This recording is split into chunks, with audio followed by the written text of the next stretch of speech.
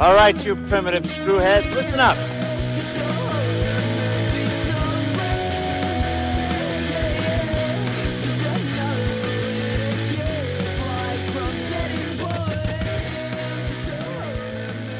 Hello again, and welcome to Primitive Screwheads Talk About Horror Movies. And Andrew, I'm going to do something a little bit different today. I am not recording in my home office. I am actually recording on a gun. Oh.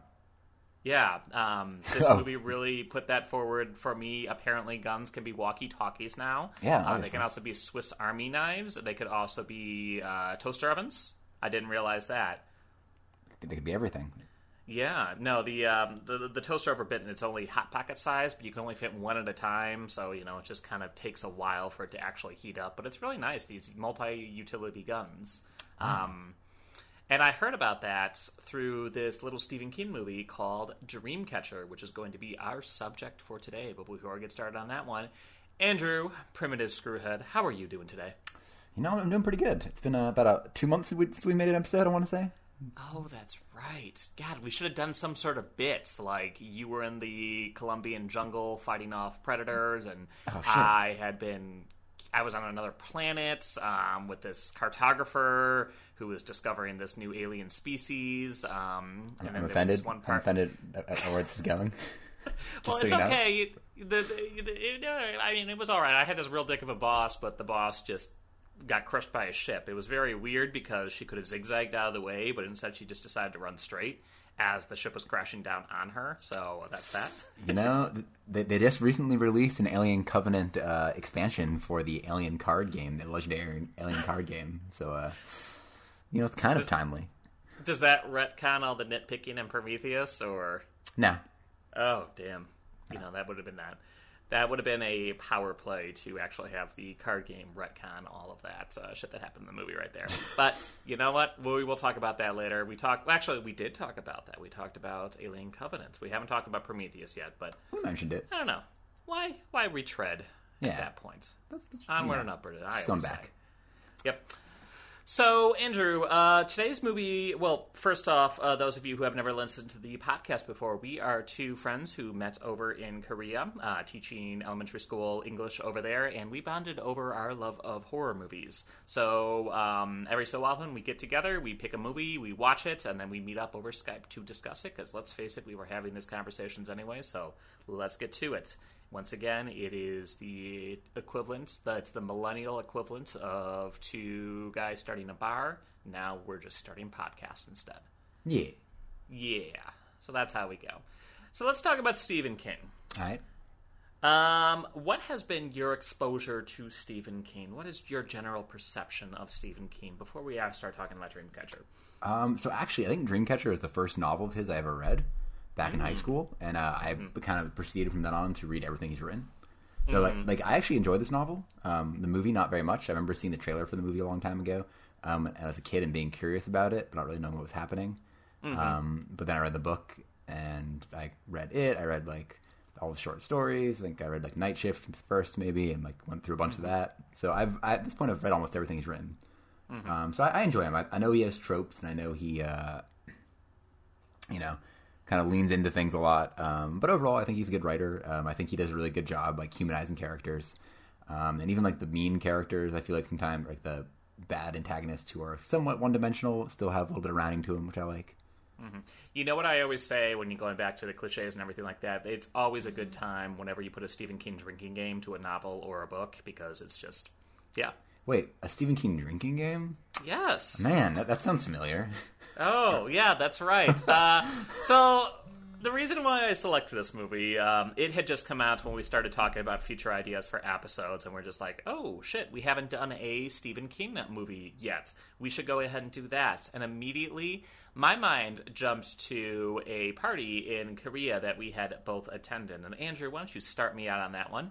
What was the party? What did we do? What was the aim of the evening? We had a great party was it at your house, or it was at Victor's house, right? It was at Victor's house. At our buddy Victor's house, and we were playing a Stephen King drinking game. I think we watched The Mist, Dreamcatcher, and I thought there was a third, but I can't recall what it was. We tried to watch Langoliers, that the party never got to that point Like, for we got, obvious reasons. We got through the Mist and Dreamcatcher, right? Yes, we did. Okay. It was Mist first, then Dreamcatcher, then I obviously don't remember the rest of it. Oh yeah. So what happened? I don't recall what happened there, Dan.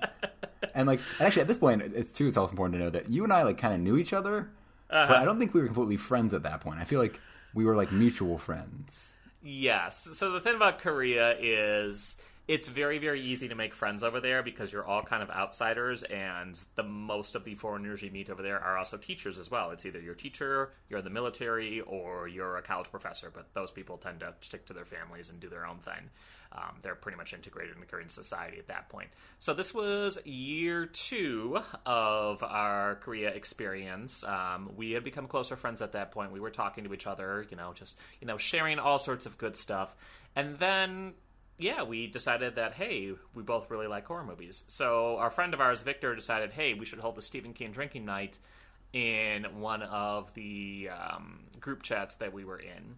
So we started out with The Mist, obviously, classic. Tom Jane is great in that role, and then also the ending just really, really sticks out. We had one friend who was really pissed off at that ending. Like, she did not like it at all, and I remember I was texting her the whole way back as I went to get snacks in between movies. I was like, come on, you can't... God, this movie's so good. But then we switched on over to Dreamcatcher, and some of the rules we had, I remember one was whenever someone uses a psychic power, take a shot. Whenever there's a British accent, take a shot. What else was there? I feel like whenever there was somebody who was somewhere on the spectrum or something, you had to drink. Mm-hmm. There was a flashback one. If there's a flashback, you had to take a drink. If there's like a main-ism, like a weird term, like, or something like that. Yeah. So that's Stephen King for you. It's very familiar, very full of cliches. Dan decided to relive his college freshman days and get very, very, very, very, very, very, very, very, very drunk. Like, we're talking as Stephen King is to cocaine when he wrote Cujo, Dan was to alcohol as we had that movie night. It was bad. And I remember at one point I retreated to the bathroom because I was just going to throw up all over the place. Did I throw up in the sink or did I throw up in the toilet? In the sink. Oh, how do you know that, Andrew? So after Dan was in the bathroom for some time, Andrew also was pretty drunk. And when Andrew gets buzzed, he kind of wanders. And I think I'd heard you in the bathroom at some point, and I don't know how I got into the bathroom with you, but our buddy had a big bathroom, so like the sink was pretty far away. Because in Korea, the bathroom is also where you shower, so the bathroom itself serves as the stall, so it was pretty large. There's no like separate shower area. It's just the whole bathroom is the shower. And at some point, I'd grown up in a house where getting used to things getting clogged, and Dan had clogged the sink with his vomit.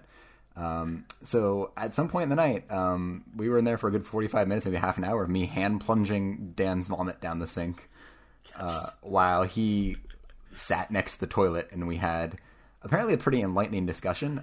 I will be very honest and admit that I recall the process, but I don't recall what we discussed. But I do remember the next day, Dan was like, "Andrew, I think at that point you were going through some stuff." And I just remember you told me the next morning that you thought I had some really good insights, and it was a really nice, meaningful conversation we had as I plunged your vomit down the sink, which I have no recollection of.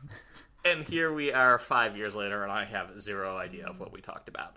So, yeah, that was my first look at Dreamcatcher. That was about halfway through the movie, so I decided, you know what, I'm going to go back, and I am going to actually watch this movie one more time. So that's what I did this week, and we are going to discuss it today. So, yeah, good memories. Great memories. It's the type of shit like that really... Well, no, let's think about it this way. Most of my best friends I have a vomit-related memory with at some points. Really? Like, one of my other friends, he lived up in Milwaukee at the time when I was in Chicago, and he's over in Richmond right now. But the very first time I met up with him, we drank very heavily, and I actually threw up on his bed while he was playing Mario Kart. That was a fun one, and I would have been in his wedding if I wasn't in Korea at the time. Matt and Tom and I, we threw up all the time. Well, I threw up all the time. Matt never drank, but yeah, there were definitely some, Korean nights on there. Once again, Korea, the whole country needs a goddamn intervention. I love you, but Korea, please, chill. What, you mean the $1.50 soju wasn't a good thing?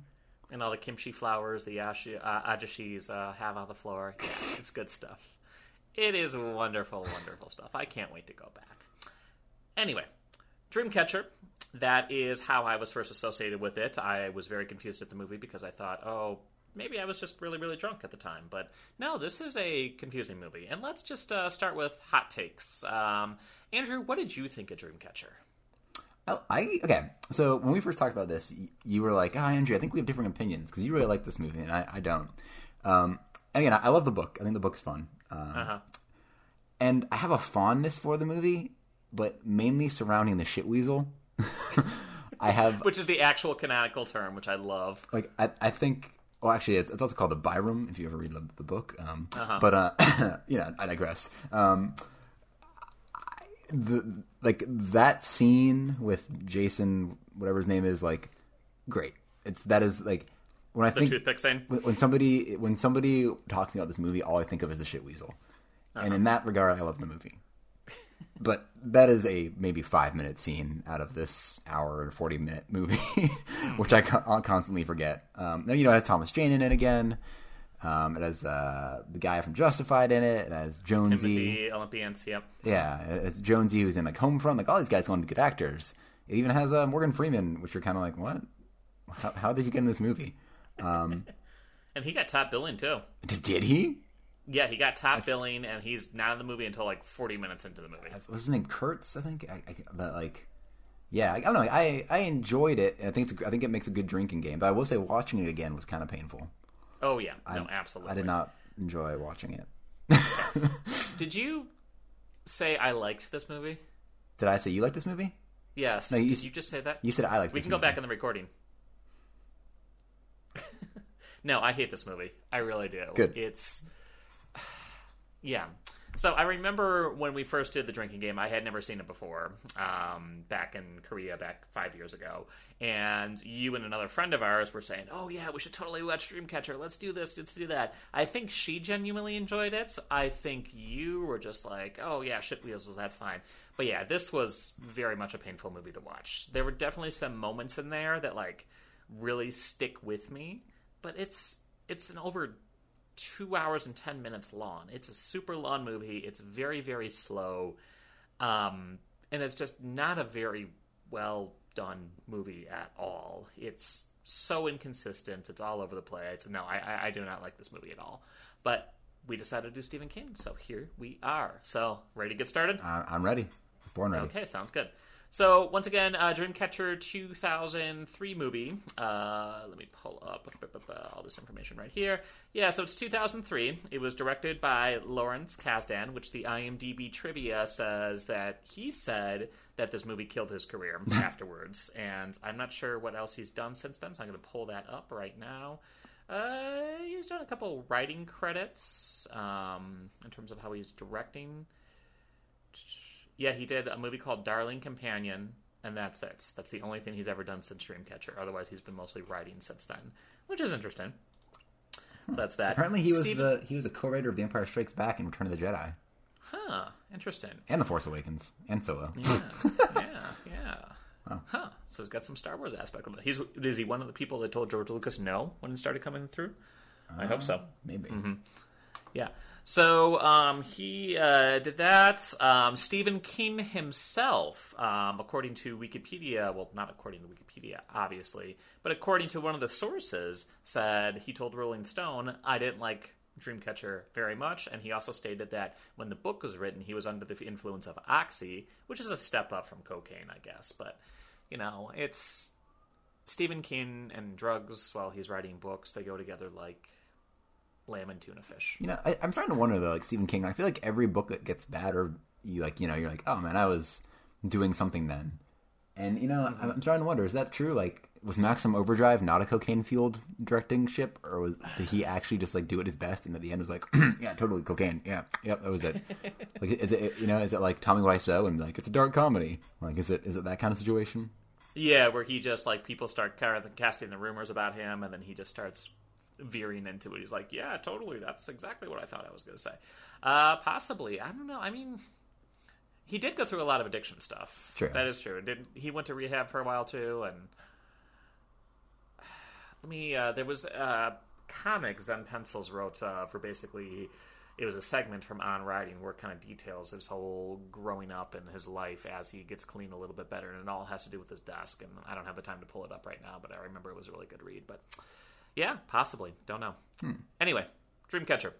So, Dreamcatcher starts off, it's a sci-fi horror, I guess, Yeah. but it's set in the Canadian wilderness. Is it Canada? No, it's in Maine. Yeah, it's always in Maine. Everything's in Maine. Come on. Fucking course it's in Maine. What's wrong with you? So it's in Maine, and it has elements of psychic powers. It has elements of aliens. It's got an asshole army colonel who's part of a super secret group called the Blues, and there's just a lot of stuff going on. It's very much like if Stephen King took a whole bunch of Stephen King cliche ideas and just rolled them all together, and we'll see how that's. And actually, I think that'd be a good exercise of us right now. Let's try and list, and I'm going to pull up something right now, all of the cliches we can think of in this movie, and we'll put them on parade, okay? So all of the Stephen King cliches you can think of for this one, go. Maine, obviously. What? Maine, Maine, obviously. right? A group of friends who band together, one of whom or some of whom have special powers. Uh-huh. Flashbacks to their childhood. Yeah. A villain who is one directional, driving towards something who has some kind of a bad back story or something like that. One note villain.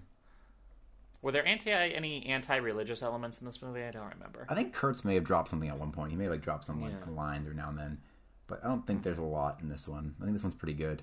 Though I'm sure Beaver then probably say shit. Yeah. Oh, random references and song drops like "I Am the Eggman" and stuff. Yeah. Autism. Yep, great one. That's them on there too. Yeah, and that just reminded me of our last movie we talked about, which we will not talk about again. Hey guys, just an advertisement within the podcast. Go listen to our Predator podcast. It was a good one. It was pretty good. It was all right. Let's see. Abrupt endings. Yes.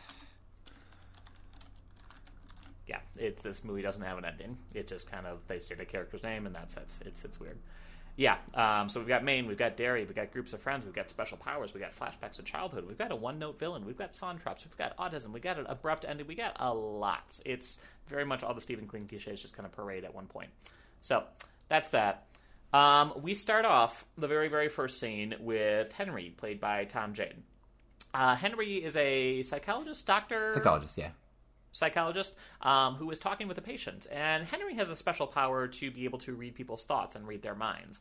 And for this little scene at the very beginning where we're introduced to his character, he's kind of a dick about it. Mm-hmm. The guy who's sitting down, his patient, is talking about his estranged relationship with food and the importance of the value of a Carl's Jr. burger. Basically, Henry starts reading the guy's mind and starts saying his thoughts out loud, and the guy just gets really, really angry and leaves. And we get a little bit of an insight into our Tom Jane hero character right here, who's kind of a dick. Yeah, well, he's also suicidal. I think he's kind of just offloading at that point. Uh-huh. Hey, there's another one, tortured mental illness. There we go, yeah. Suicidal characters, yeah, good call. Yep, there we go, suicidal characters. We got that. Then we are talking to two different people. We have Beaver and Jonesy. Beaver is played by Jason Lee, and he is an alcoholic. The very first thing we see is at a bar. That's another one, alcoholic. There you go. And he likes to chew on Jason. He loves to chew on toothpicks. We learn. Yes, that's kind of his obsessive compulsion disorder. He loves to constantly chew on toothpicks. And he's also got a lot of catchphrases he just tosses here and there into the film every so often. And I think they were trying to go for, hey, this is something that... what was the one thing he said? SSDD? Yeah, SSDD. No, I'm talking about fuck me Freddy. That was Freddy, the one yeah. thing he constantly said that over and over again, and he's like, shit in a handbasket, fuck me Freddy. All these little cutesy little terms here and there that they keep repeating over and over again, like the writers wanted to stick that on a T-shirt or something. Oh, and like most of those were from the book, I believe. Okay. that is how Beaver talked. Okay. So that does kind of come from there. Cool. So it's authentic on that. Yeah, I did read the plot summary of the book, and the book, it's pretty authentic to the book except for the ending, right? Yeah, more or less. Like, there's definitely a lot more explanation in the book and stuff. But yeah, more or less. Okay. But the ending, Owen and Kurtz have a lot bigger of a role and a lot less like stupid of a role, and like everything with Duddits is kind of different. But Yep. So we've got Henry, we've got Beaver, we've got Jonesy. No, we haven't got Jonesy because we haven't really described Jonesy just yet. Jonesy is our redhead of the group, played by Damian Lewis, and he's a family man. Yep, he's also a college professor. Got a wife and kids. Yep, he's a college professor. They make a one line where he references his wife and kid, and that's about it. Mm-hmm. And then the very last character we have is Pete. Yeah, and Pete's kind of like a directional telepath. He can like find things, basically. That's his thing. He spins his finger and he finds things. Yes, he spins his finger around and he's got this psychic power where he's able to project like this little transparent vertical or horizontal tornado that directs them to where they need to go, whoever they needs to find. So he helps this one woman find her keys, and that's about it. So they all have these little psychic powers, or Henry and Pete does, but that's that. So Jonesy hands up the phone with Beaver, and he walks out into the streets, and he just gets absolutely smashed by a car, and lies there on the streets, and he dies in the first 10 minutes of the movie. We do get a one shot of him in an ambulance, and I wrote down in my notes right here, this was the worst read ever by the ambulance lady. She says, "We lost him," in like the absolute worst read ever. It's really, really bad. And I have a feeling like he died because that read was so bad. They probably killed him. Yep, but Jonesy dies. Mm-hmm. And then he comes back in the very next scene, where it says 6 months later. The four of them were childhood friends. They grew up in Derry, Maine, because of course it is together. And they got together to go on an annual hunting field trip. And basically it goes, Jonesy's dead. No, he's fine. And now they're going on a hunting trip. Yep. The pacing in the first 20 minutes is just really, really off all over the place. Yeah. Like, I think it's, like, it makes sense because they do want to get to the action. And like in the book, all these things, like the first chapters are these introductions to each character. Mm-hmm. And I think part of it is like, I think they all kind of think of Duddits. I think that's what it's all kind of hinting at, is them all kind of connecting to Duddits in their minds. Mm-hmm. And kind of, and it comes into play later, I think. But yeah, it is. It's very clumsily done. Like I get why they did it and why they kept it the way they did, but it also like I can't think of how they could have done it really better. I don't think how you could have like powered through it any other way. Really, I guess I don't know. Like I'm trying to think of how else you could have introduced those characters that way without basically just doing episodic captures. I don't know. Yeah, for me, honestly, I think the biggest thing that's missing in the first 20 minutes is just a framing device. Like, we set up each character individually. We have no idea what the tone of the movie is going to be, and then all of a sudden these very subtle psychic powers come on in. There's a lot of information tossed at us at the very, very beginning. I think it may have been better if it started with a framing device, like them going up to the cabin so we know exactly what the main plot is going to be, or the main setting is going to be, and then going back to these little things in a flashback here and there. So then we can kind of get a plot twist later on. Oh shit, Jonesy died, but then he got better, rather than Jonesy's dead. Oh, next scene, he's fine, and now it's 6 months later. What the hell's going on here? That sort of thing. It's very clumsily done, though. Oh yeah, well, I never took his death as like an absolute he died. I took it always as he momentarily passed away, and then he was revived very quickly. That's what passed away means. Passed away means dead. Well, but I mean, not actually passed away. He just he had a momentary heart flutter almost. I don't know. He got better. Yeah. He's not dead yet. He's getting better. Yeah. So that's that. So they decide to head up to their annual hunting trip up in the Maine wilderness. They are absolutely away from everyone. Henry and Pete decide to head on out to the cabin for supplies, and Beaver and Jonesy stay inside the cabin at one point. They do...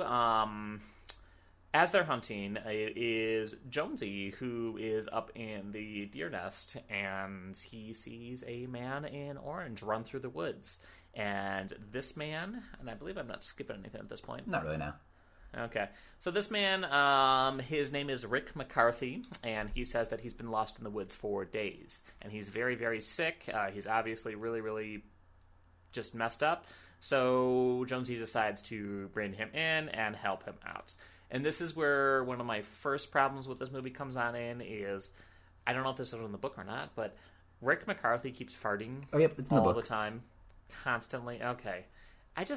It's not scary. It's not scary at all. Whenever you have to bring farting into your movies, it just makes it more funny, and it's just not even funny, just childish. That's what I was kind of like, I don't know, I never really thought of Stephen King's books as super scary whenever he's the master of horror. Like, I thought it was scary, but aside from that, I've never really found his books to be that scary. I always thought they were kind of comedic.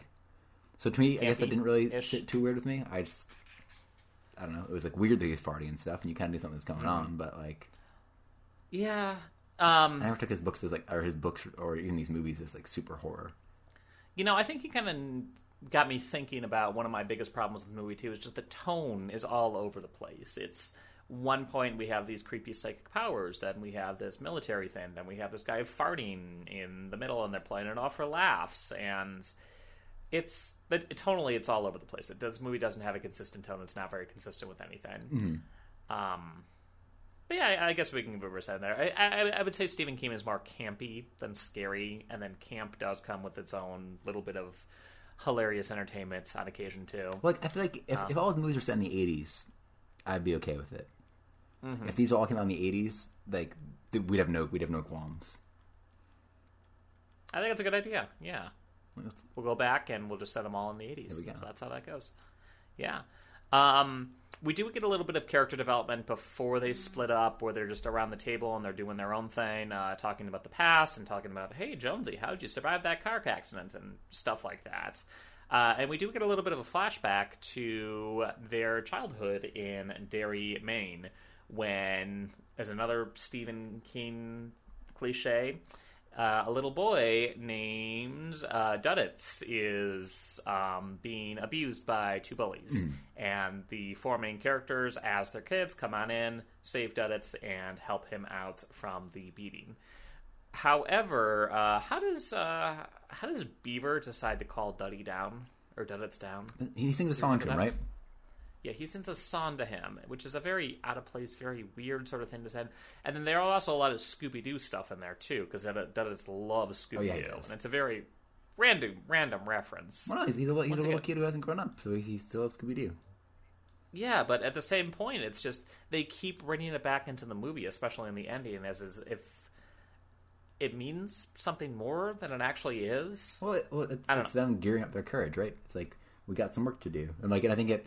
To me, I kind of took it as, like, a callback to their mental state, to, like, if Duddits is their connection and he is what links them to their psychic powers, them using them, kind of delving back into them, kind of delves back into that mindset of being with Duddits and their kids.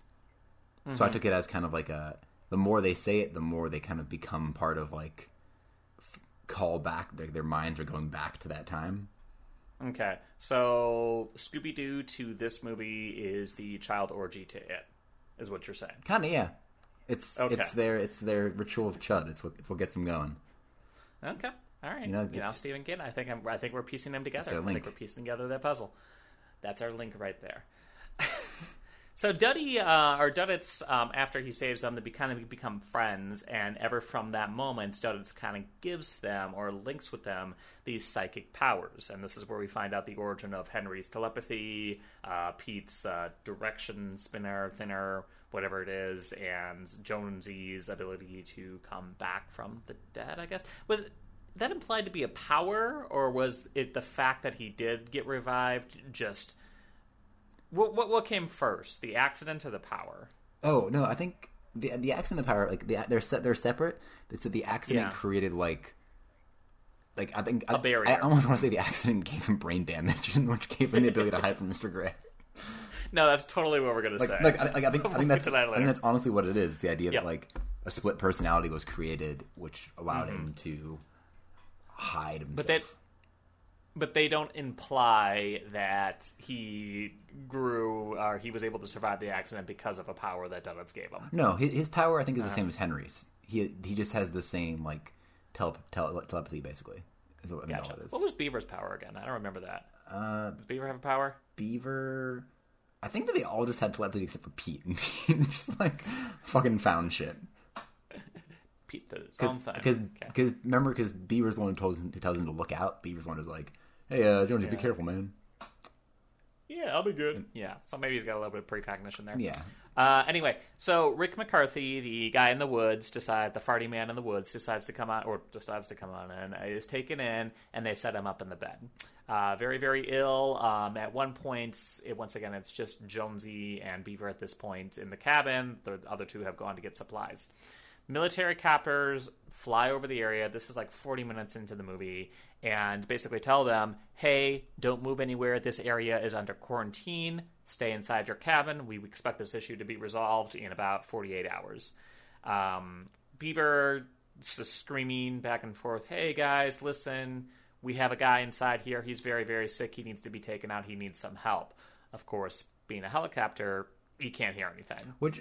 I love that because they're like, there's the quarantine. He's like, we have a sick guy. It's like, no shit, you're in the quarantine. Like, yes. I think, yo, Beaver, don't yell that shit out. Like, if they're quarantining and you're like, we have a sick guy, you guess where the quarantine's going to go around, buddy. You're like, come on.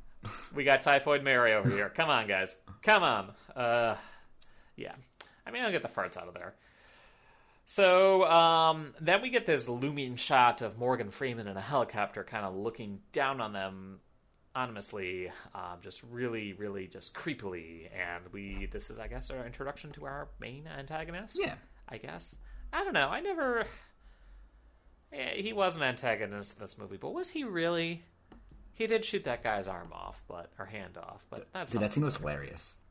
Oh God, we'll talk about that. Scouts on it. That was great. So Jonesy and Beaver go back inside the cabin, and what happens there, Andrew? What happened to their little patient? Oh, so they go back into the cabin, and they find that Rick has taken up house in the bathroom, and he does not want them to come in. He's in there, and he's like, I'm just taking a shit, and they're like, man, it smells like crap. Like, are you okay? They hear him like moaning and like screaming and stuff, basically. There's also a trail of blood leading from the bedroom to the bathroom, which just immediately warns them. So yeah, so they're like, "Oh shit!" Like, so they try to get in there. He doesn't want to come in. He's like, "Guys, I just have to take a crap." And Beaver and Jones eventually just like break down the door, and they find Rick sitting on the toilet, just kind of chilling there, covered in blood, until Beaver comes over, kind of touches him, and he falls off the toilet into the tub, basically. Yeah, he falls into the tub behind it. And we get a very tasteful ass shot there. We do get it. It's great ass. Hot dog buns all over. It's wonderful. It's great. Nice, like a ripped old ass there, like bloody butt. And Beaver immediately kind of realizes there's something in the toilet. So he slams down the seat and sits on it to kind of hold it down.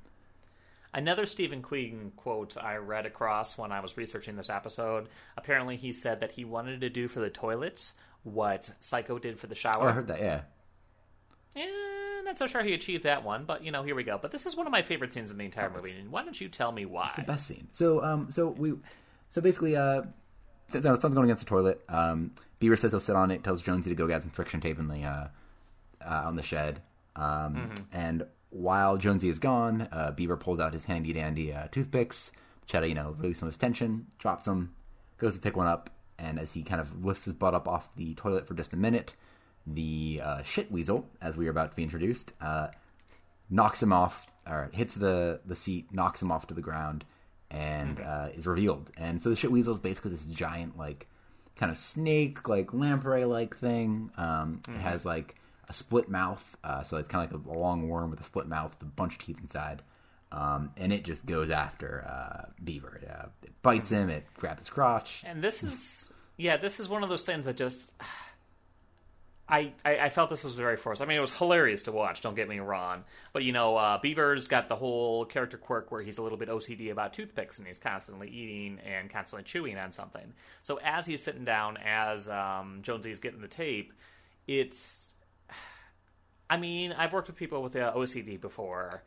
It's not, unless the most severe of cases, if you have a choice between grabbing the toothpick and death, or, like, feeding into your tick or death, I think he could have held on a little bit longer. But what do I know? Well, like, also, I don't think he necessarily knows that it's death. He might just think it's, like, some There's a badger in fucking the toilet. tapeworm or something. You know, like you might not think it's that like you know, like who would think that like a worm thing that comes out somebody's ass has like teeth and like, you know, I don't know. Like I get both sides, but yeah, it is a bit ridiculous that he dies that way. I mean, yeah, and the other guy dies too, so he's already got one dead body in there. I would have been taken a little bit more seriously. But then again, I am the annoying watcher who is like, what's going on here? You know, oh, don't go into that closet, don't go into that dark room, whatever it is. But I think I also would have thought about friction tape. Like, if I was that worried about it, I would have been like, all right, we're going to get up, we're going to sprint, we're going to close the door behind us. Like, I would have been more in that mindset than the sit on the toilet and wait for tape to come. That's true. Yes, got that. Yeah. So anyway, Shitweasel is free, and we get a little bit of a fight scene on there. There is a little bit of a 90s crotch grab as well, a little bit of under the butt shots where the lamb-free Shitweasel just grabs onto Beaver. And a little bit of a fun little fight scene right here. At one point, he takes a toilet brush and kind of has the lamprey chew on that for a while. There's a scene where the lamprey swipes at him. And Beaver just kind of, the bite, and bites his hand off or bites his fingers off. And it's like he holds his hand up, and we notice the fingers are missing. Doesn't react at all. I don't know if they were trying to convey shock or what, but I just find it hilarious. Yeah, he says, I think in the book that same thing happens, and it is kind of shock. Like, it's more like, like it happens so quick he doesn't even feel it. He's just like, what? Like, it takes a while to actually like comprehend what happened to his hand. Yeah, and I wonder if that was when they were making this movie, they tried to adapt it as literally as possible, except for the ending, not realizing that movies are a different medium and you cannot do a straight adaptation. You do have to modify and adapt some stuff. Well, it's like the idea of someone biting off your hand and not knowing how it happened, like not realizing at first, is something to show, but like. Yeah, it's hard to convey that without just having the cut to his face. Look at it. Oh, look, he's reacting, but not reacting because he's not supposed to react to it. And it's like, oh yeah, it's tricky. I feel like that's part of the issue of Stephen King adaptations. Is so much of it is in the character's head. I think that's what he writes. He writes a lot of stuff in their head. He writes a lot of like the way people think, and like I think that's where a lot of these kind of isms come out. Is because in your mind you think of things in quirky ways, but you can't always have those displayed in a movie, so they have them say these quirky things, and it's like that doesn't work because nobody talks like that. You talk with that in your head, you don't verbalize that, and I think that's kind of the shortcoming of Stephen King's work. Most definitely, I would 100% agree with you on that one. So anyway, Beaver is fighting off this lamprey creature, Shitweasel, for a while. Again, that is the actual canonical term, and eventually the Shitweasel gives way and gets the advantage and just completely tears off his face. And he doubles on over to the toilet, pops on up, and he is dead. And then we cut back over to our other characters, Henry and Pete, who have come back from supplies. It is full-on snowstorm at this point. Oh, yeah, at some point, too, there was a dream catcher in the cabin, and they made reference to it. Yep. I'm going to be honest here, I didn't get the imagery. I didn't get the theme. Like, how does that relate to the plot at all? Or was that just something cool in the cabin? Duddits is their dream catcher. He connects them all. If you notice, there's one big one and 4 little ones around it. So he's their connection. What?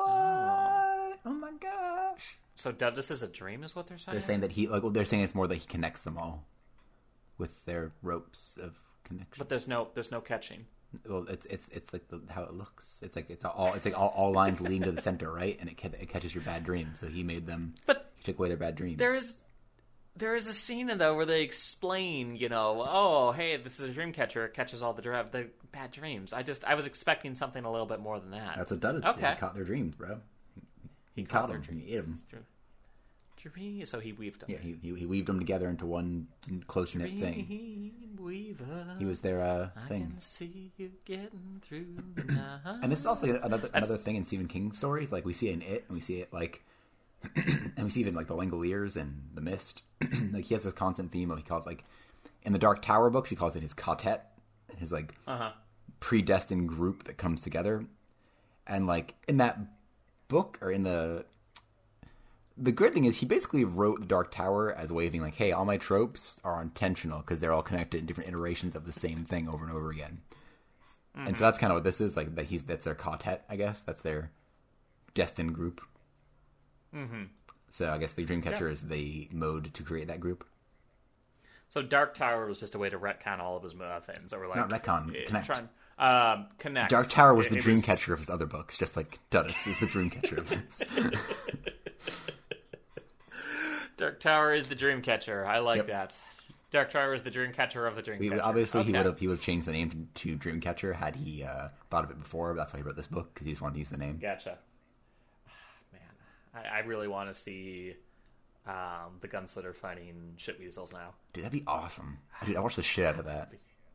Oh my god, yeah. Oof. Damn, that's what they should have done that Dark Tower movie. They fucking didn't follow the book at all. They should have just thrown the shit weasels in there. The man in black sped across the desert, and the shit weasels followed. And the shit weasel slithered behind. Anyway, so we cut back to Henry and Pete, and they're driving back through the snowstorm. There's a hill, and they basically need to gun, otherwise they're going to get caught in the snow. So they just zoom on up the hill as fast as they could, but the pedal to the metal, and as they reach the crest of the hill, they realize, oh shit, there's a lady just sitting down in the middle of the road. So they have to swerve out of the way, and the truck they're in flips over about 7 or 8 times, and it is completely out of commission at that point. So they escape from the crashed car, and Pete is just screaming, oh god, my leg's broken, my leg's broken. But once he gets out, he's like, oh, wait, no, I'm good. Really weird bit of dialogue to say, but whatever. No, his leg is still fucked up. He's just drunk. Oh, that's right. Oh, yes, that's right, because we have, yes, Pete is an alcoholic. Have we referenced that yet? I think we had a little bit, but not, yeah. Yeah. So Pete is an alcoholic, and he's been drinking beer the whole time in the passenger seats, and that comes into play later. So anyway, they go up to the lady, and the lady is just in a sitting position on the ground, just kind of staring straight ahead. Her eyes are closed. They think she's dead, so they scream at her. She screams right back. It's kind of like a shotgun jump scare, our one jump scare of the movie so far. And they decide to take her and go back to the cabin to basically save her. And they have a sled or something, right? They drag her right back on? I can't remember what they do. Because I know they don't go back to the cabin. They set up for the night. They kind of they set up a fire near... They make a fire near where the car crashed, don't they? Yes, they do. Mm-hmm. So they try their best to, just kind of hold up for the night and, just try and make some shelters to try and stay warm. But anyway, that's how that goes. And then we cut back to Jonesy, and Jonesy has finally found the tape, and he goes back into the bathroom and sees a dead beaver, and he also sees the shit weasel, who is just kind of slithering through.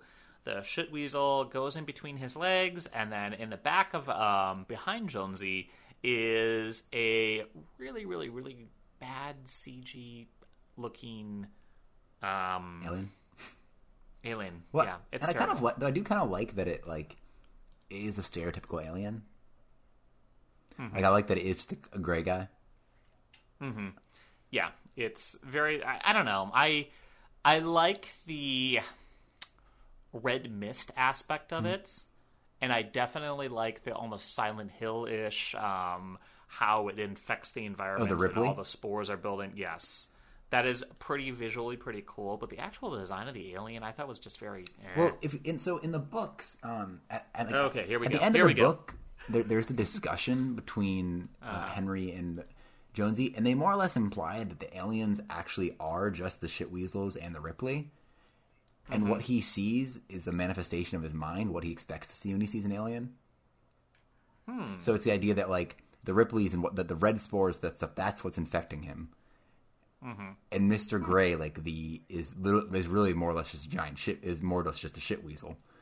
And the Ripley is what infects what's the area. So, the aliens themselves, those big aliens, aren't actual things. Kind of like a childhood ends kind of thing. Yeah. Interesting. Okay. So I think that they kind of keep up with that. I think they mentioned at one point, they're like, oh man, look at these weak looking why do they look like the aliens that we imagine they look like? Why are they like these things? Because that's why. If you remember in later scenes when Mr. Gray attacks, he is like a shit weasel. Uh-huh. So I think that's part of the reason, that's part of the weirdness of it. Is it's a creation of his mind. It's him seeing the alien, or the alien, I don't know, giving him the impression of what he thinks it will look like as a harmless kind of, Gotcha. what we expect an alien to be. And that's the excuse that the VFX artist gave when they decided to go with the generic. Oh, but dude, what if they imagine alien aliens? Like, what if there was like a xenomorph? I was like, oh. What if they imagine E.T.? What if they imagine Alf? I think like if it was E.T., I'd like kick it. I'd be really scared of. E.T.'s terrifying. If I saw fucking like a xenomorph, I'd be like sick, and like it's gonna murder me, but whatever. But like E.T., I'd be like, I feel like it's gonna like molest me or something. I don't know. It's like fucking. And if it does murder you, then you get to heaven and be like, oh man, I got murdered by E.T. God, dude, how does it even kill you? Just like fucking touch you with its glowing ass finger. Yeah, dude, everything about E.T. grosses me out. I cannot stand that movie. Like just thinking about it, like really, I'm like cringing. Fuck E.T. Okay, so next, primitive screwheads, and don't talk about horror movies. We'll go with E.T. Got it. So the alien basically turns into this cloud of red dust and infects Jonesy, and we'll get to that later. Then we cut over to our villain, antagonist of the movie, Mr. Morgan Freeman, top billing as the Colonel, who is... What a character. Colonel Curtis. So Colonel Curtis, basically, we see their little military base, and we get about a good 10 to 15 minutes of him just explaining the situation in a lot of exposition, 55 minutes into the movie, halfway through the movie at this point, going,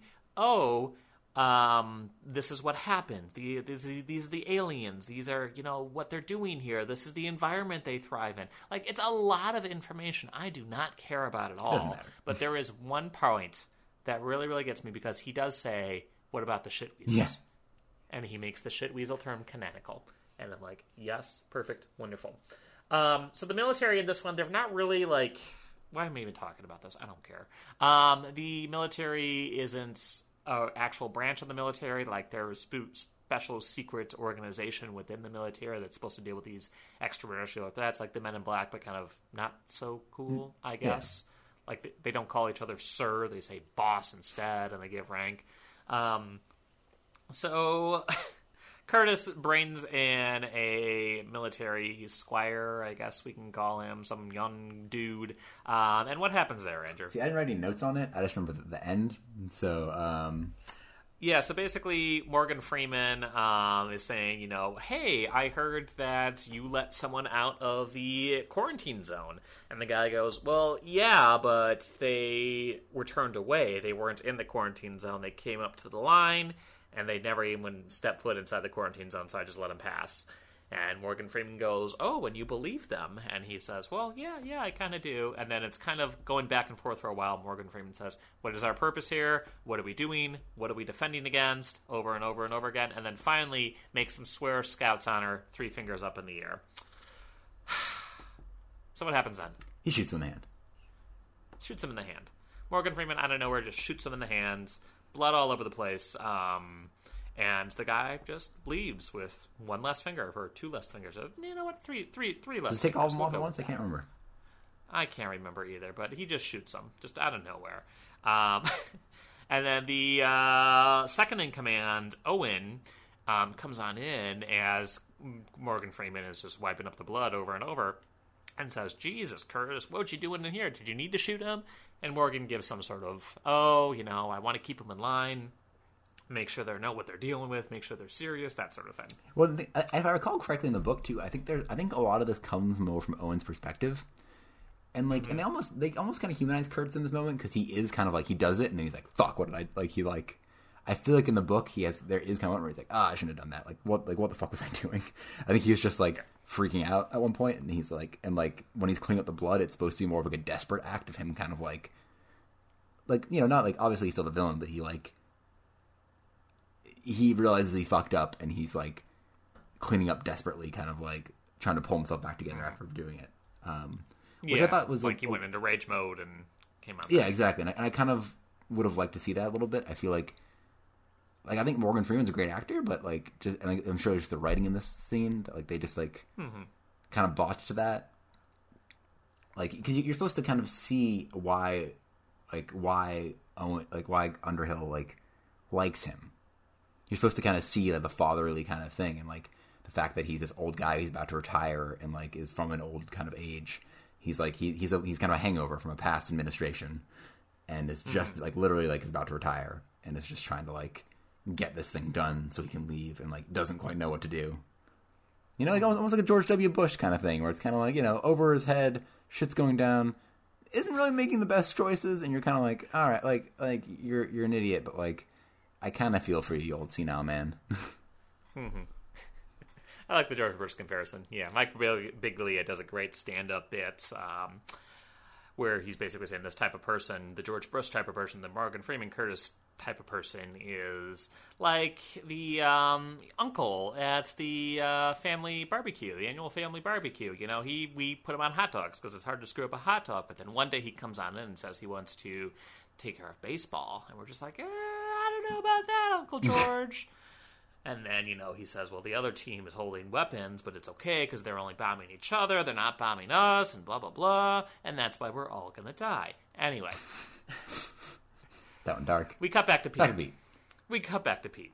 Pete is in the woods. Snow is falling all around him. He's with the one woman. At this point, Henry separates from him. And I can't remember the excuse they gave, but they separated at some point. Henry goes back, I think Henry goes to get the car. He goes back to the cabin to try to get the car and come back with them. Mm-hmm. Yeah, that's true. Pete is just drinking over and over again. He is smashed off his ass at that point. And he's just kind of talking to himself over and over again about just psychic powers and weird stuff that's happening and friendship. And I don't remember exactly what he's talking to himself about. I thought he wasn't he kind of. I think he was talking to the dead or to the woman. Yeah, but he was really talking to himself. Yeah, he's talking about Duddits and how like that's when everything started. Yeah.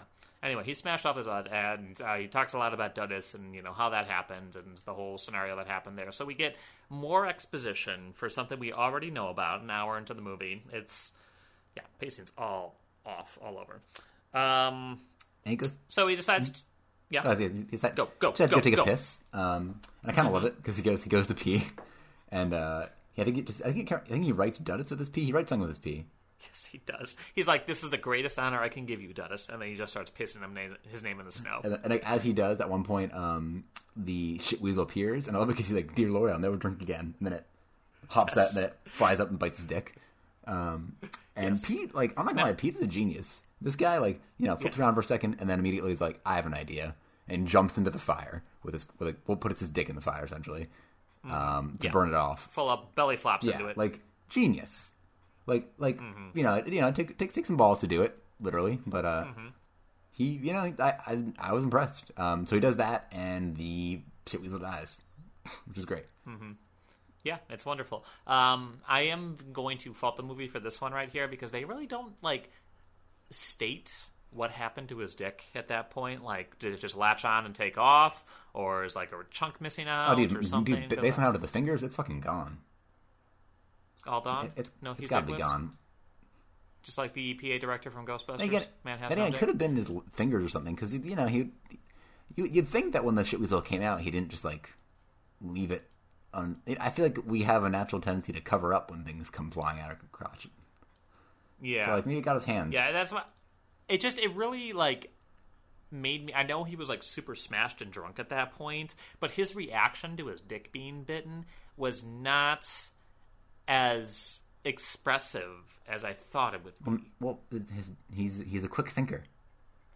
Yeah, he's a very good. He thinks well under pressure. That's in Pete Training Academy. That's one thing he had to do is they trained him. Yeah, maybe he's literally got whiskey dick. First day of the job.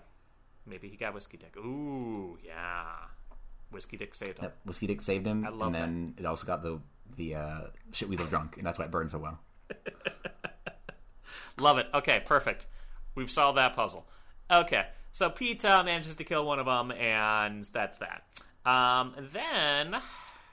So, is that when Jonesy shows up, like, immediately after? Yeah, that's what I think was going to happen. So Jonesy shows up on a snowmobile, and is like, yo, Pete, let's go. We need your help, buddy. Yes. Pete's like, I don't quite know if this is good, but, like, he doesn't want to, but basically... at this point, I think Pete's infected with Ripley. I think he has Ripley on him. And Mr. Gray can, like... manipulate the Ripley to like squeeze him essentially. So he's like, get on. Yeah. So last time we saw Jonesy was being initiated by the alien or taken over by the alien. And then we get to a little scene where he's driving through the woods on a snowmobile on his own. And we have one angle where Jonesy is just talking to himself, oh God, where am I? What's going on? And then we have Mr. Grey talking through Jonesy. And how does the movie choose to convey how that Jonesy's possessed? Oh, he puts on a great British accent. Which, admittedly, I believe Damian Lewis is British, so that actually, he puts on his normal accent. He's like a drunk Simon Pegg. Yeah. He's like, well, and hello, Jonesy. How are we doing today? I kind of love it. I'm not gonna lie. Like that's one of the things I like about the movie. I think I know it gets shit for that, but I kind of think it's one of the better parts of the movie. It's bad. It's good in a bad way. It's I just like the way he talks. Like, come on, Mr. Jones. I mean, Jonesy. And it's just like it's like the back and forth of Damian Lewis talking to himself. Like honestly, it gets to the point where I'm like, I actually don't like it when he doesn't have the accent. Where like when he's like Jones, and he's like, I don't know what you're doing. You're crazy. I'm like, got it. It's not like get your American voice out of here. Go back to the British voice. Like, go back to the British voice. Just Mr. Grey, take over him forever. Talk like that forever. Then we're good. Oh, so good. It's it's such a weird twist for the movie to pull. It's such a weird direction for the movie to pull. Like I have never seen a movie where being possessed means you talk in a British accent. Imagine if The Exorcist did that. I wonder. It would be interesting if they have like a reason for that. Well, again, at the end of the book, they almost hint at the idea that perhaps Mr. Grey wasn't as much an actual thing, and perhaps it was Jonesy. Perhaps what if Jonesy, Mr. Grey was like a suggestion, almost. They kind of. What do you mean by that? Like it was all on his kind head? of. They almost kind of hint at what if Mr. Grey wasn't necessarily as strong of a force as you think it was, and part of it was Jonesy kind of buying into a suggestion, essentially, thinking he got taken over and thus getting taken over. Which would then kind of the British thing would be kind of a seeing otherness and trying to create a separation within himself of Mr. Grey. Yeah, it's that's how he thinks possession should work, so that's what he's going exactly. to do. Yeah, so it's like the power of suggestion where he could have gone away with it and he could have fought it, but he was just so under the influence he decided not to. Huh. Okay. So the other weird thing about this movie, too, which I don't think it pulls off at all, is whenever we do reflect on Jonesy and where he is, just the visual of him trapped in his own mind, we literally go back to this library inside his head. And Jonesy can look out the window and see what's happening in the real world, but otherwise he's trapped in this room. The memory library. And the memory library. The memory library. Yep. So that's literally what it is. Jonesy's trapped inside this room, and we also find out that Mr. Grey can't access part of his memory, can't access part of him, because the movie insinuates his brain damage from the accident earlier. So that's something. This movie is weird, y'all. You gotta love Stephen King and his looking on the bright side of brain damage, because it always seems to be his thing. Yeah. Always look on the bright side of brain damage. That's how it goes. So, that's that. So Jonesy does come on over. He picks Pete up. Pete is very confused, but, he's in the middle of the woods out of nowhere with a comatose woman, I guess. Dead. So he decides to head along. Or he dead at this point? Shitweasel comes out, he's dead. Yep. So that is that. Jonesy decides to head on over, and they go back to the cabin together. They don't go to the cabin. He tries to break the. Jonesy's goal is to break the perimeter. Mm-hmm. Yes, but doesn't he tell him, "Hey, let's go back to the cabin"? No, I don't think so. No. Yes. No. Maybe. No, because Henry goes back to the cabin, Can you repeat the finds the shitweasel laying eggs, and decides to burn down the cabin. See, this is the dynamic we have set up in this podcast, where I say something and you correct it later on and provide insight into it. That's the dynamic we have set up. Right, insight? I'm providing plot details, goddammit. Yeah, so he burns the place to the ground, and I think he sees Jonesy. Listen, we would not have the insight as to, is he really under the influence, or was he just being influenced? Oh, yeah, good point. Anyway, we've dropped this joke well dry. So Henry goes back to the cabin. Burns it down. Burns that mother down. Sings the Cuckoo song. Yeah, it is really nice, though. I do like the set design of just like the place completely just covered in these spores. What's Ripley. it called? What are the spores called? Ripley. The alien larva? Ripley. Everything? Yep. Ripley? Oh, that's They, right. they, yeah, they, Ripley. they So literally don't name it make an after alien. Ripley from Alien. Yes, I remember that part now. Yeah, so it's completely covered in the red Ripley stuff. It's almost like a blood red coral, almost. The design is pretty good. Henry goes in. He sees that there are eggs being laid by the shit weasels. There is a pretty good tense scene where he sees the eggs on the bed. Oh, yeah. And then he starts to set them on fire. He just by dousing them in lighter fluid. And then he hears something from behind the pillow, and then he sees a whole bunch of other eggs, and they're already hatched. Yeah. That was a pretty good one. I did was like fucking that good. scene. That is pretty creepy, too. Like, the idea of like, all these little larvae just, like, coming out. Like, little mini shit weasels, like, making their way around. Just like crawling up his leg and everything. He has to stomp them all out. It's good. But yeah, he burns the mother down completely. And these shit weasels are just all over the place. Then we cut back to the military, and we have our helicopter scene. So we switch on over to that creepy little scene to a war movie at this point, where a couple different helicopters are basically moving on through, and they are trying their best to destroy the alien mothership. Morgan Freeman is leading the charge.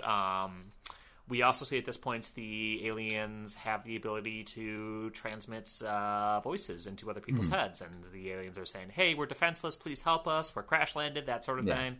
Morgan Freeman goes, "Hey, no, they're lying to you. They're really alien bastards." And there's this big, trailer explosive scene where they attack the mothership.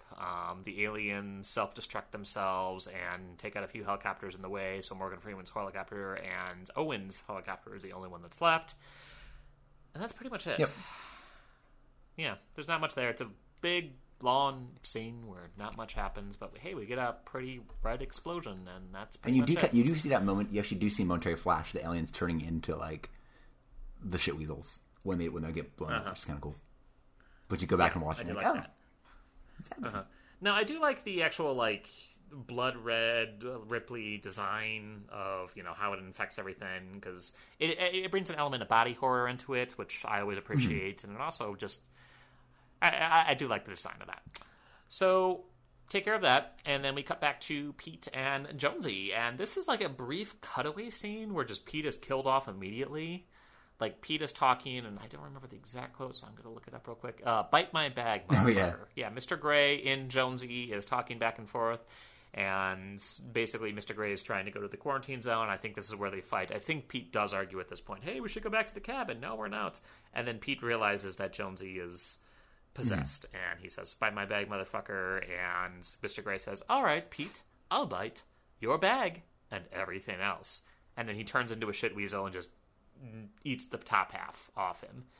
And there's this really, really, really awkward cut where they go back into the little mines library where the real Jonesy is, and he's looking at this whole scene through the window, and he's just like, "No, oh God, my friend died." It's awkward. Yeah, it's a weird scene. There's a great line in there where Pete says, "Motherfucker tried to bite my dick off, Jonesy." I always thought it'd be my ex-wife that did that. That was awesome. Yeah. And then this is where the movie just kind of Fast forwards. shits the bed again. Yeah. Yeah. So Go ahead. yeah, basically, so from this point on, Mr. Gray is headed to a standpipe, and to a water supply. Basically, that's his goal. And Why is he heading to the water supply? What's going on there? Find out.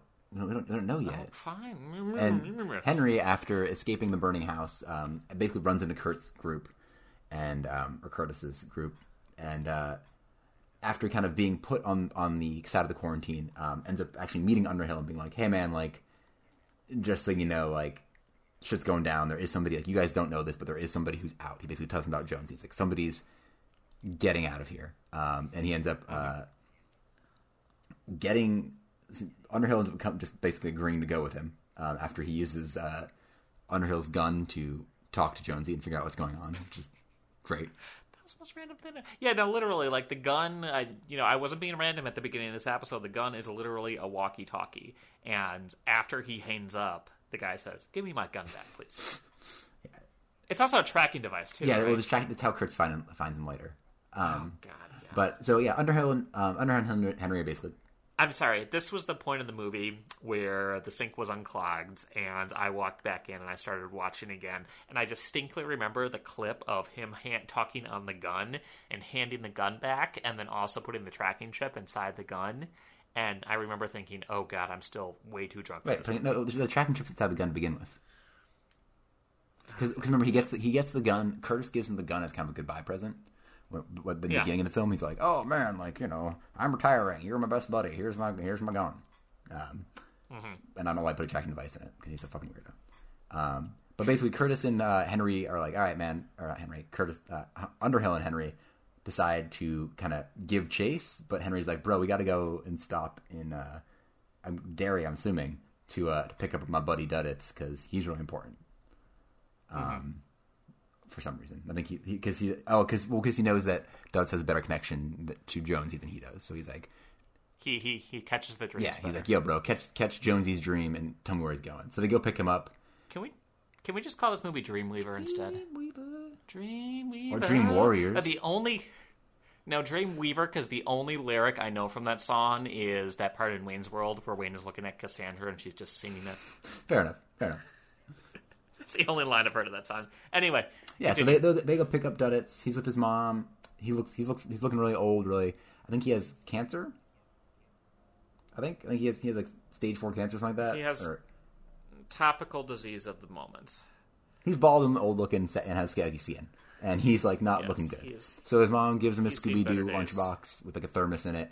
And they're like, "All right, let's go." And his mom's like, "Bye, Duddits," because Duddits apparently knows this ain't going to end well. And so when they get Duddits, he's like, "Yo, guys," he's going to, I don't know, he's like, "We're going to this reservoir or this standpipe in order to drop like eggs into the water so that, you know, it can get everywhere essentially." Yeah. Ooh, so that's what they're talking about.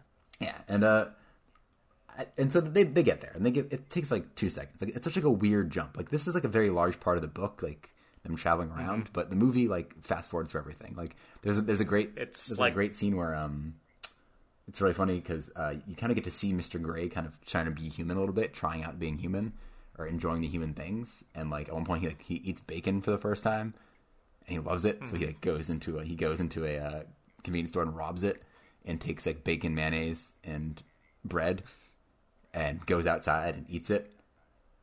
Listen, man, if Animorphs taught me anything except for thermals as well, it's that aliens love to eat. Of course, it's great. Like it's funny because like it's actually kind of like showing Jonesy like using the memories to his advantage. Basically, like because he's in the brain, he like gives him, you know, images of, he smells the bacon. He puts the bacon in like the smell of bacon in Mr. Gray's mind and stuff.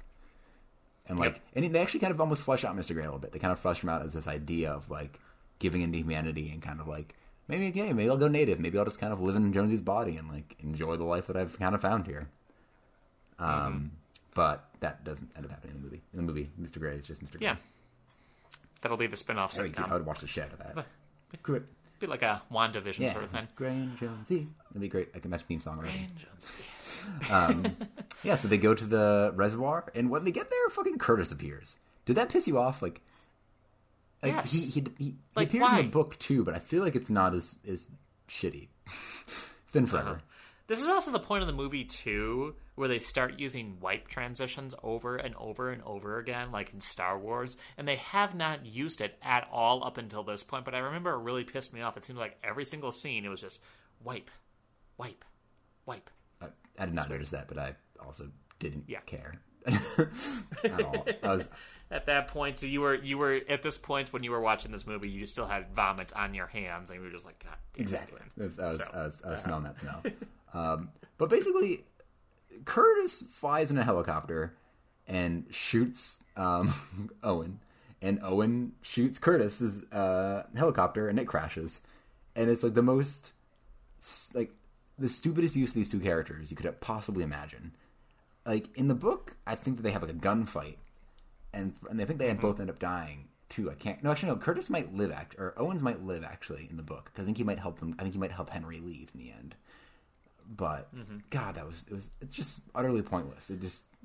It's very much a, hey, we still have these two characters, we have to write them out somehow. It almost reminds me of The Predator a little bit, where I'm just like, was there another ending? Did they shoot the original ending and then just like decide to change it at the end, so they had to kill them off in a different way and stuff, and like in a very quick way that they get the actors in and out, you know? I don't know.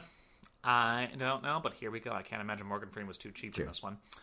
So yeah, then they head on over to the reservoir, and this is where we have our final climactic battle. Henry takes Owen's weapon, and then he kills Mr. Gray's worm, and then Duddits comes in out of nowhere and confronts Mr. Gray in Jonesy's body. And what does Duddits say as he enters the room? Do you remember? I Duddits. That's exactly what he says. No, he says, what was the phrase? We got some work to do. Scooby-Doo got some work to do. We got some work to do. Yeah, like, we got some work to do. So this cancer patient comes on in wearing his Red Sox jersey, or Red Sox coat. We got some work to do. Scooby-Doo doing it up. And gets his ass kicked. He gets mortally stabbed in the chest by this massive, massive, massive thing. But then, plot twist, and this is what was changed for the book, right? Yeah. Duddits is actually an alien. And he converts back into his alien body.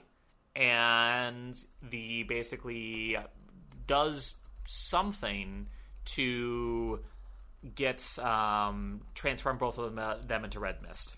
And it vaguely resembles a dream catcher. And then both the aliens disappear. There's still one more shit weasel walking away. And Henry steps on it. And then the weasel's dead. And the alien's dead. They've saved the day. And Henry goes, Jonesy. And then the movie ends. Yep. It's basically. Random. It's really weird. Yep. There's no ending to this movie. It's just kind of like, all done. So, basically, I have a question. Was Duddits an alien the whole time? Or was he infected by an alien later on? And most importantly, what the fuck is going on with his mom? That's what I have no fucking idea. That's like the weirdest. Like, yeah, did you find him? Was he replaced? Like, we don't know.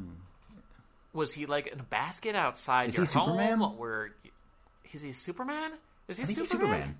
Andrew, is this movie a Superman? Oh, he's Superman. Okay, he's good. He's Superman. We figured it out. We've got it in one, and that is Dreamcatcher. In terms of Stephen King novelizations, or Stephen King novelizations to book or to movies, or just Stephen King movies in general, this is one of the worst ones, in my opinion. Like, I do love the shit weasel scene. There are a couple good set design stuff. Like, the production value is high. It's really high production value, but it's just not good. It's very much, I think we hit it on the nail on the head earlier this podcast, where we said it's like they decided to do a straight-up adaptation of it, and they didn't try and adapt it for a movie at all.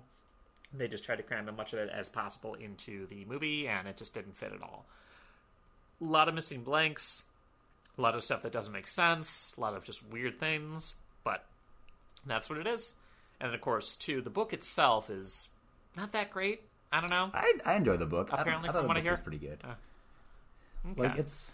All right. It's weird. It's like, I don't know. Again, like, the idea of like Mr. Gray and stuff is a lot different. Like, it's really just like, I always thought the book is basically like the story of friendship and stuff. And like, because in the end of the book, basically what Duddits does is he uses his like Dreamcatcher, and again, that's where the Dreamcatcher idea comes through. Again, it connects things. He basically allows Henry and he basically serves as a conduit between Henry and Jonesy, to the point that Jonesy and Henry's minds, like, can kind of together take down Mr. Gray within his mind. So Mr. Gray never manifests as a physical thing. Like, Mr. Gray has to bring the shit weasel with him to drop into the thing. Is kind of the goal. Gotcha. Is to drop the shit weasel's corpse into the hole, and then its body will seed the thing.